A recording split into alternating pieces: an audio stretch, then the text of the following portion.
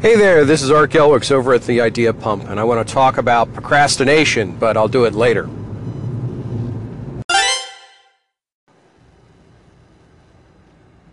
Okay, now that I got that dad joke out of the way, let's talk a little bit about procrastination. We all battle it, some more so than others, and it all hits us at various levels at various times.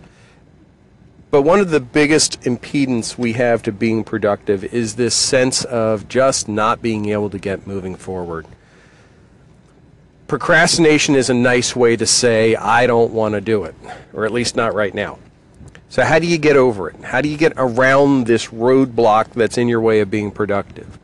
Well, one of the ways that I found works fairly well for me is that when I plan out projects and activities and tasks that I need to accomplish, I try to create 3 or 4 items around each task that can be broken into little pieces. So let's say, for example, I need to write up a business process.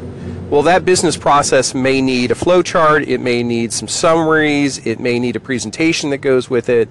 Those various pieces, because they're all part of the common goal, but they're very different from each other, give me options that I can use to thwart my productivity. I'm able to go through and say, you know what, I really don't feel like doing a flow chart right now, but hey, I wouldn't mind working on the presentation, so that I can jump into and start at least moving the ball forward. And as I start to get into the flow, which that's what all this is about, starting to get into that productive flow, then I can branch into the flow chart. Then I can branch into the summary that I need to do. It does require a little planning. You have to spend some time figuring out and giving yourself these kind of productive outs related to your projects. But giving yourself those outs can be the difference between sitting there twiddling your thumbs or surfing the web and actually getting something productively done. So give yourself some options, find some stepping stones that you can use to get moving forward again, and you too can actually put productivity in your foreground and procrastination in the background. Keep being productive.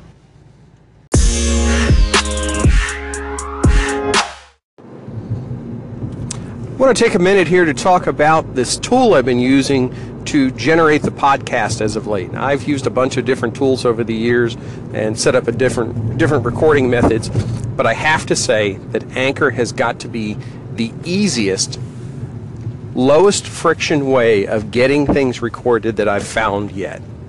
It works extremely well on the phone. It gives you nice built-in editing capabilities, well, to a degree, to be able to put in music clips, record interviews. There are some things I would like to see added. I would like to see the ability to record multiple segments offline and then upload them all together to actually put together longer podcasts using this segmented model. I think there's a lot of opportunity to produce a higher quality piece. The second thing is this 24-hour window that just kind of bonkers me a little bit when it comes to recording something and having it available. I actually recorded a bunch of segments recently and just did not have an opportunity to get back to them within 24 hours to create an nest. And well, because I wasn't able to do that, I lost those segments. They disappeared out of my to add those into an episode and release those as part of the larger podcast. That's something I would love to see fixed. I would love to be able to go back and get my old segments and put together for hours. I mean, honestly, people are busy, and 24 hours is just not enough time in some cases to be able to dedicate. Those being said, I love this little platform, and I think it's a great way to leverage the power of voice for top professional, or if you're listening to this, you're getting an example of how it works. But if you haven't tinkered with it, try it out. Give it a shot. I think you might be surprised.